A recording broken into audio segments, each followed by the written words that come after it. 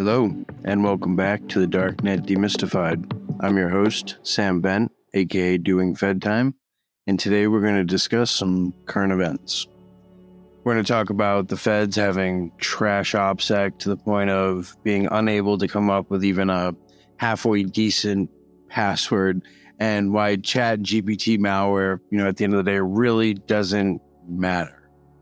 We're also going to talk about a recent article detailing how a police department got owned and the details, of how they got put on the darknet, and we'll wrap everything up with my personal favorite story in regards to the police getting owned, which is just so happens to be something that actually happened about an hour away from where I live, which to me is probably one of the funniest, police getting owned stories that I've heard that I can remember in a long time.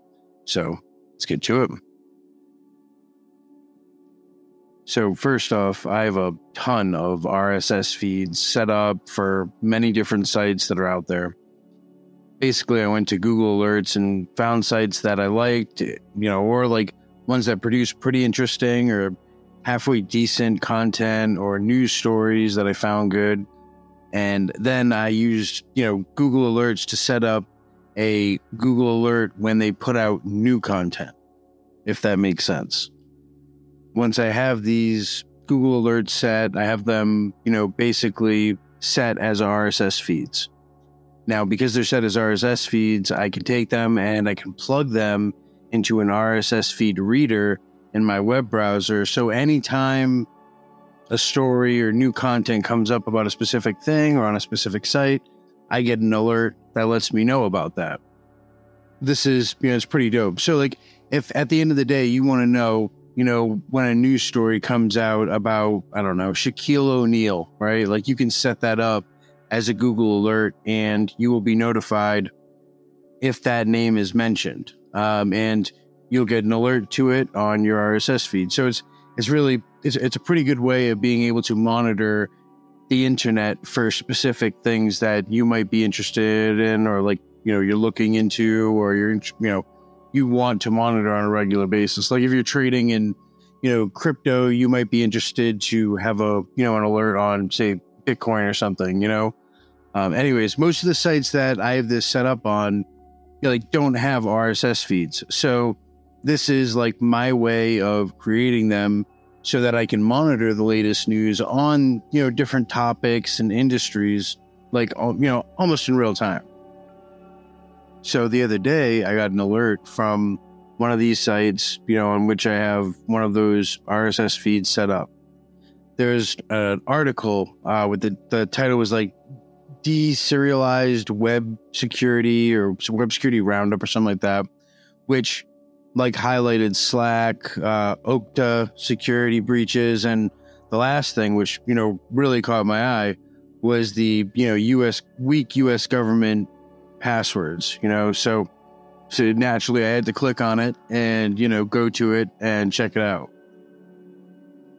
So like I said, like my primary interest was mainly in like the latter part of the title, which, was the weak governmental passwords. I know for a fact that, a ton of U.S. government agencies use trash, passwords that are just horrible. And I'll get into that in a YouTube video sometime, but it's always fun to like hear them talk about like that from their own standpoint, to, like get that statistical data and to understand how like incredibly lazy government employees are as a whole. And it's like, now that I actually said that out loud, it's like, I just absolutely solidified my reputation as a nerd with that statement. Fun statistical data. Wow, that's a bad hit. Okay, moving on. So going through the final report, some things like really struck me as pretty nuts, even for like, the lazy ass federal government employees that are out there. So I'll definitely clarify.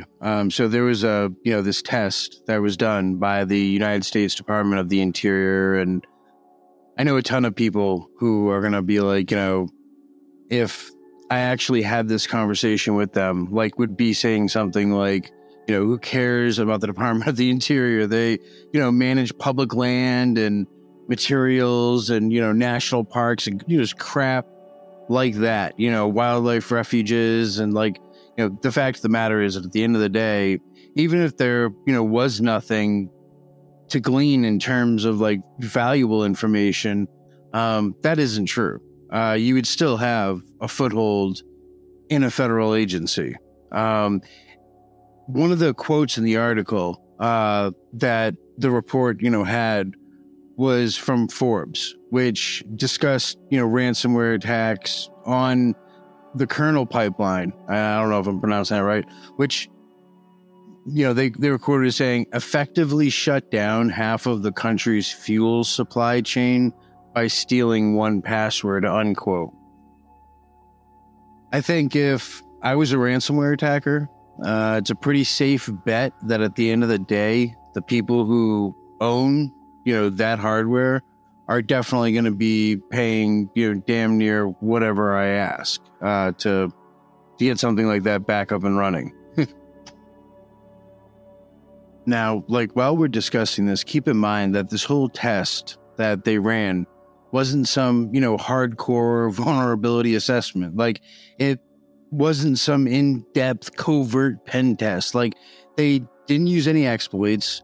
Literally all they did was crack passwords, from my understanding anyways. It's loading up John the Ripper or something else and just brute forcing a ton of passwords.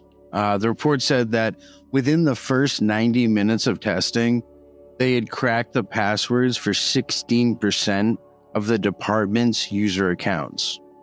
In addition, they also said that the department had yet to consistently implement basic things like multi-factor authentication, which is included in the 89% of their high-value assets. Awesome. They also stated that they had found that 4.75% of all active user account passwords, wait for it, were based on the word password. It's rich. They didn't even disable inactive or unused accounts or implement any age limits for passwords. In turn, this left an additional 6,000 active accounts vulnerable to attack. Those statistics definitely speak for themselves. I mean, I remember scrolling through the report and getting to the point where they had their recommendations, and I just wish it had just said 2 words in bold, the words "smarten up." That would have been awesome. It just would have been hilarious. It does beg the question though of how bad the OPSEC is of every other department and government agency that exists. Anyone that's, been in the hacking scene for any amount of time will definitely tell you that at the end of the day, we've heard tons of stories about the 12-year-old or the 14-year-old who, breaks into NASA or some other, governmental agency that's, thought to be secure. And 9 times out of 10, it's not, with some advanced 0-day attack, but instead, with Nmap and some totally noobish attack. And at the end of the day, for those of you who aren't, as much of a nerd as I am, a 0 day is basically when someone discovers a vulnerability and no one else knows about it. When you have an exploit that can exploit a particular vulnerability, that's a 0 day. It's that exploit, it's if you know how to card a door, for example, use a credit card, pop your front door. But no one else has ever heard of this particular vulnerability in doors. That card would be your exploit, right? And you would leverage it against, that particular vulnerability of, the door. Anyway, so moving on to the next topic, I've heard a ton of people more or less, flipping out over the last couple of days, when discussing things like ChatGPT, and the malware that it's been writing. Now, many people, and, from my assumption, mostly the uneducated or unindoctrinated in information security and cybersecurity, see this as like a massive and wild threat. And there you got a ton of people who, know better. And they're still making a big deal out of it just because it gets views on YouTube. Hysterics and fear mongering it tends to do that. So the reality is, at the end of the day, like anyone, including like your average person, can go get malware or ransomware for that matter as a service if they know how to use Google well. I mean, it's not something that takes a whole lot of ingenuity or abilities at all. The hysteria centered around the whole concept of people using AI to create malware, to me, is just ridiculous. And, I'll tell you why. At the end of the day, CISA, it's CISA, which stands for the Cybersecurity and Infrastructure Security Agency, which is it's a governmental agency, and people are like, oh, you're just bashing the feds.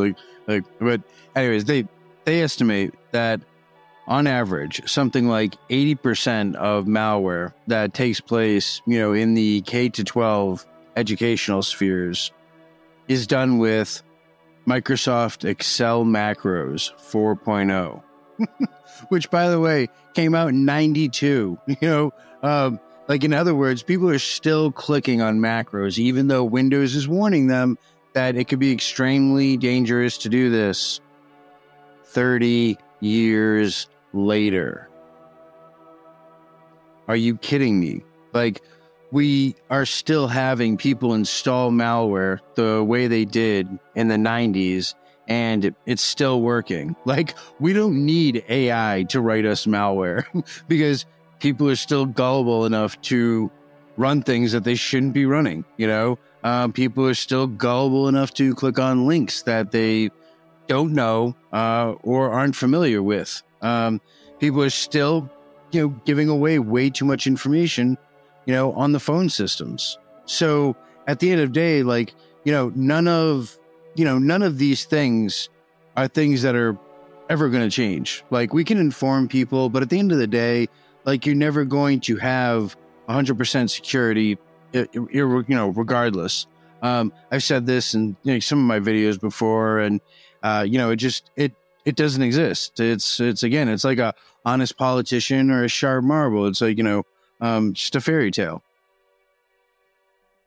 Okay, so, getting back to the matter at hand, I remember this kind of hysteria, like, on multiple different occasions, right off the bat. I remember, like, when SET came into existence. It's SET. And, for those of you who are not well versed in information security or hacking, this is like an acronym for a tool that came out called the Social Engineering Toolkit. And like, it could do a ton of, different tasks, and can automate some attacks that before then, they weren't automated. Like, you had to do them by hand.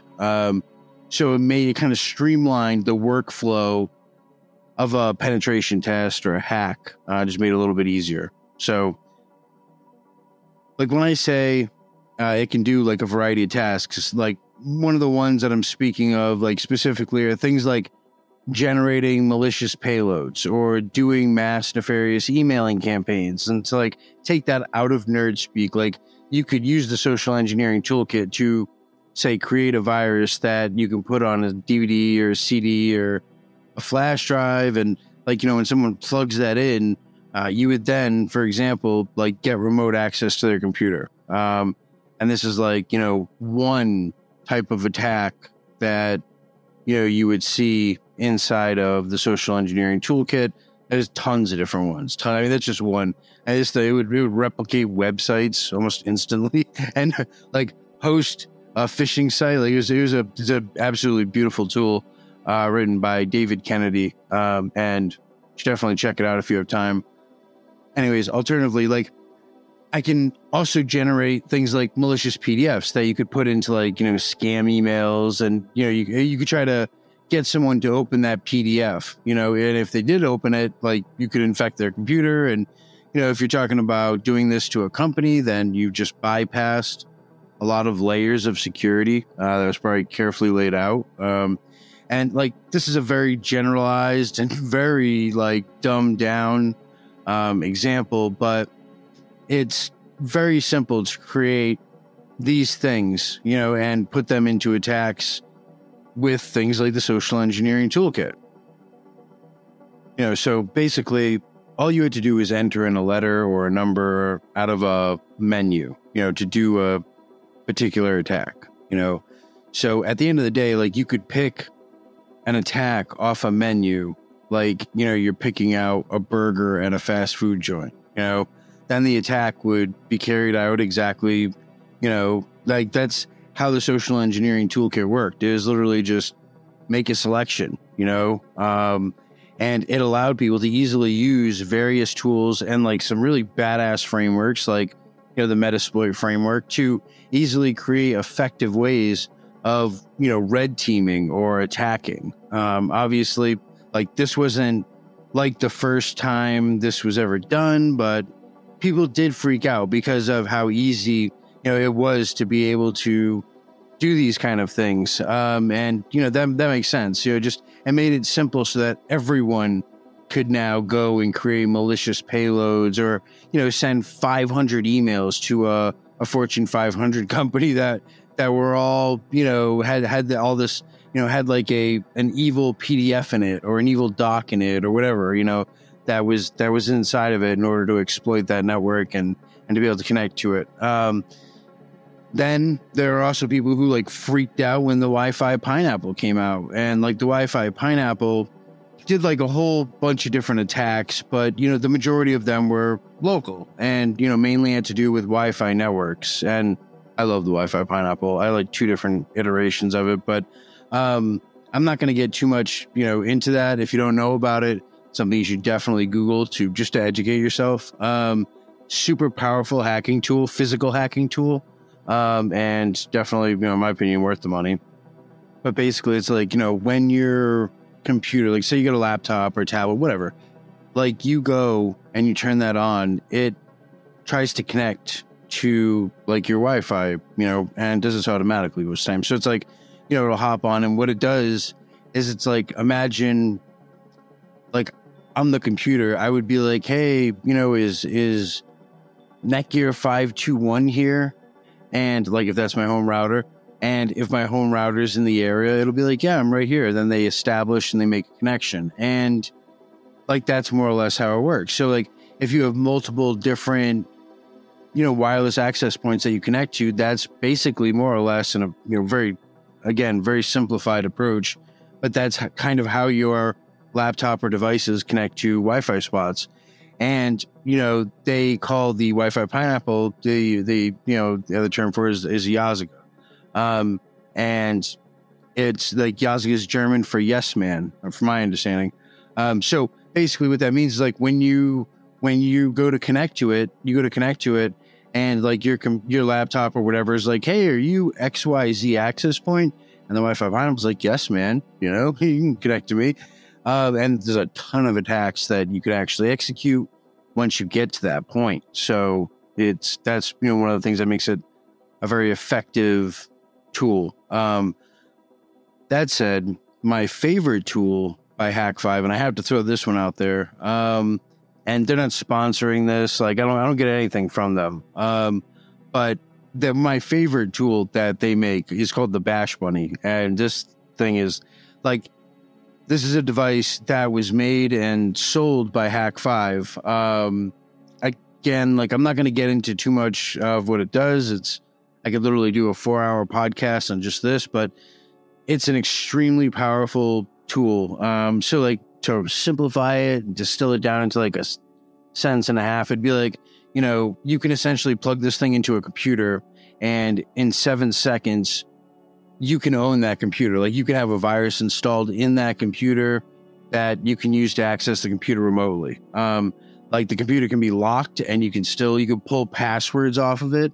It's just super powerful. So people tend to freak out about, you know, almost any new, really interesting kind of hacking tool. But after you see something, you know, like that so often, it tends to get really annoying. And like at the end of the day, the crap code that like ChatGPT creates sucks anyways. Like I would put the odds at extremely unlikely that you'll see someone who doesn't know how to write code, go in and create something that's functional right off the rip, especially like when we're discussing something as, low level as malware or ransomware or any of that stuff. Now, I know there have been articles where they've talked about people have done that. I'm not saying that they haven't. I'm just saying that it's going to be something that's fairly difficult to pull off, and have it be, done well. Now, again, I totally get there are articles where people have done it. I'm saying at the end of the day, AI writing malware is not some revolutionary thing, in any case, like that's my 2 cents on the whole ChatGPT generating malware meltdown that, we've seen on YouTube and in a couple of articles for the last couple of days. It's basically like fear sells, and that's my big thing. It's like at the end of the day, it's like, we don't need to be afraid if we know, I think a lot of people feed off of that. I see that all the time. It's like, the guy trying to sell the alarm system, calls you up and talks to you about crime statistics and B&Es in your area to, try to get you to freak out and buy this product. And like, I love it when they call, because like I'm home all the time anyway. You break into my house, I'm going to be here. So you're screwed. And the justifiable homicide laws in Vermont are like 3 sentences. They're super lenient. So you're probably gonna be screwed anyways. But like, it's crazy, man. I've had them call and they've been like, oh, well, they tell me about all these crime statistics. I'm like, well, okay, so I pay you a monthly fee and, you make sure that, I don't get broken into, blah, blah, blah. And they're like, oh yeah, like, we'll keep you safe, I'm like, man, that is so reminiscent of like the Italian mafia, like, it'd be a shame if someone threw a Molotov cocktail through the window. You didn't, pay us our due that we were asking this month, it's just, that's kind of how it rubs me. I just really hate that, it's like a lot of, kind of change the topic, but like a lot of federal prison consultants, that are out there do the same thing where it's like, some poor bastard who decided not to pay his taxes, 70 years old, and he's getting, prosecuted by the federal government, the IRS, because he messed with them and wouldn't pay him because he's cheap. He's a millionaire, but like he doesn't want to pay his taxes. So like at the end of the day, they prosecute him, and this dude is going to jail, and he's scared to death because he's not like a real criminal. The guy's not a hardcore drug trafficker or anything like that. But he's going to federal prison. Like he has this notion of federal prison, where like he thinks he's going to go there and he's going to get raped, and it's going to be like, dudes are, stabbing each other every day. It's like, this dude's going to a minimum security prison camp. It's going to be a joke. Like it's really, it's not anything, we're not talking about a medium or a United States penitentiary, a high security facility, or even a medium security facility. You're talking about a daycare, more or less. You have fights and stuff and those places, but it's not, there's no riots, people aren't cutting each other's heads off with dental floss. Like it's not, but you have these guys who will kind of sell that image to these dudes, and they will get, $20,000, $50,000, $100,000 out of them through fear mongering, through just scaring the crap out of them, or allowing society's ideas of what prison are to do that to them. And these guys prey on those kind of people. And anyways, like I started, being a federal prison consultant because I basically wanted to kill the business that they were doing, the money they were making from extorting people. And like, I just don't have the time for it. I'm too busy making YouTube videos about the Darknet and, trying to build a master class on it and writing books about, how to get yourself out of prison. And like, I just didn't have the time for it. So like, one of my future projects is going to be, essentially going in and gathering up everything I know, everything I can find, and putting it all together to create a kind of a master section where I have, all of this data broken down and organized.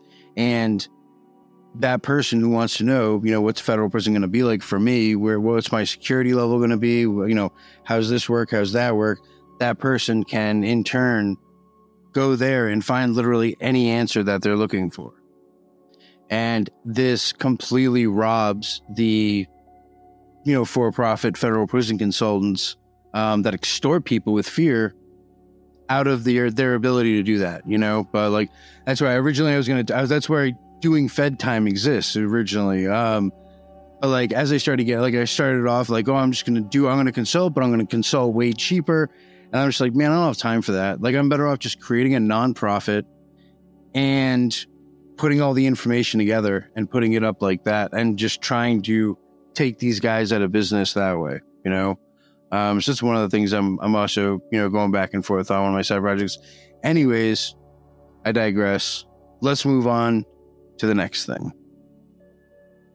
So several news outlets are reporting that San Francisco Bay Area Rapid Transit, or BART, police files have been hacked and released onto the Darknet. Reputable and well-established ransomware group Vice Society is claiming responsibility for the hack. The group's goal is to exchange the stolen data for ransom payments by breaking into hospitals, schools, and like other institutions. According to NBC News, the hack includes 120,000 internal BART files, likely those of Human Resources Department, and, quote, containing specific complaints of child abuse, unquote. The data also includes email addresses, passwords, names, driver's licenses of various BART contractors, hiring documentation for BART police applicants, and mental health records for officers submitted for mental health exams, which no doubt is probably thousands of pages long. Obviously, BART thought it wouldn't be a good idea to pay the ransom, considering the fact that they're online now. Now, at the same time, BART is, claiming that the, hack won't have any kind of impact on ridership. But, by doing that, like they, are admitting that it did happen. So, to be clear, neither the internal business systems nor BART services have been harmed, according to Alicia Trost, a BART spokesman, which, we absolutely know that the spokesperson never lies. They are always 1,000% honest. Oh, man, it's an absolute joke. However, the hack appears to be more serious than the 2011 BART Police Officers Association breach by hackers associated with Anonymous. More than 100 officers' email addresses, passwords, and personal information were exposed in that 2011 attack. Suppose BART police have even issued a citation against you for a crime.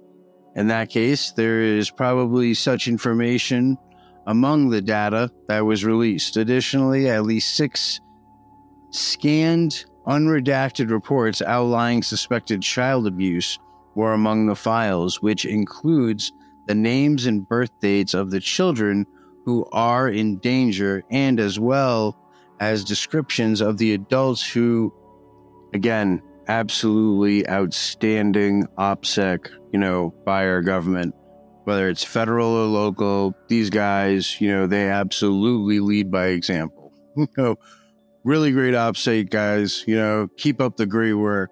By the way, this agency is comprised of like 300 people. So from my understanding, like 200 of them are actually cops in terms of being like sworn law enforcement. So with that said, it's like at the end of the day, like on BART.gov, they say that they're hiring and offering like $15,000 sign-on bonuses, which is absolutely insane. Instead of hiring more transit cops to issue tickets and, extort the public. Maybe they should hire an IT guy or 10, considering that they had a $2.4 billion budget get passed in 2020, according to the Bay Area NBC News coverage. You would think that they could afford to keep the identities of kids and, other victims safe at the very least. Never mind what they're charging people on a regular basis for, whatever fines they're issuing to various individuals, but hey, who cares about that? Like, let the San Francisco PD, start killing people with robots. Like, yeah, it's a real thing, by the way. Go ahead and Google it. Like, this is why I'm glad that I live in Vermont sometimes. It's sad, like, what's going on across the country. But at the end of the day, like, definitely, and like that said, we definitely have our own problems up here too.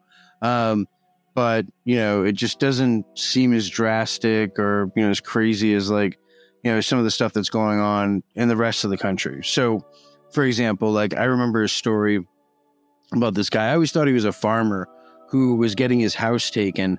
But like in doing my research, like I ended up finding out that it was just like a dude, like this dude so he gets arrested for cannabis, right? Like, yeah, like some, he got some cannabis, he's smoking a blunt or whatever. So this dude's name's Roger Pinnon, Pion. And it's all public information. I'm not, dropping anyone's name.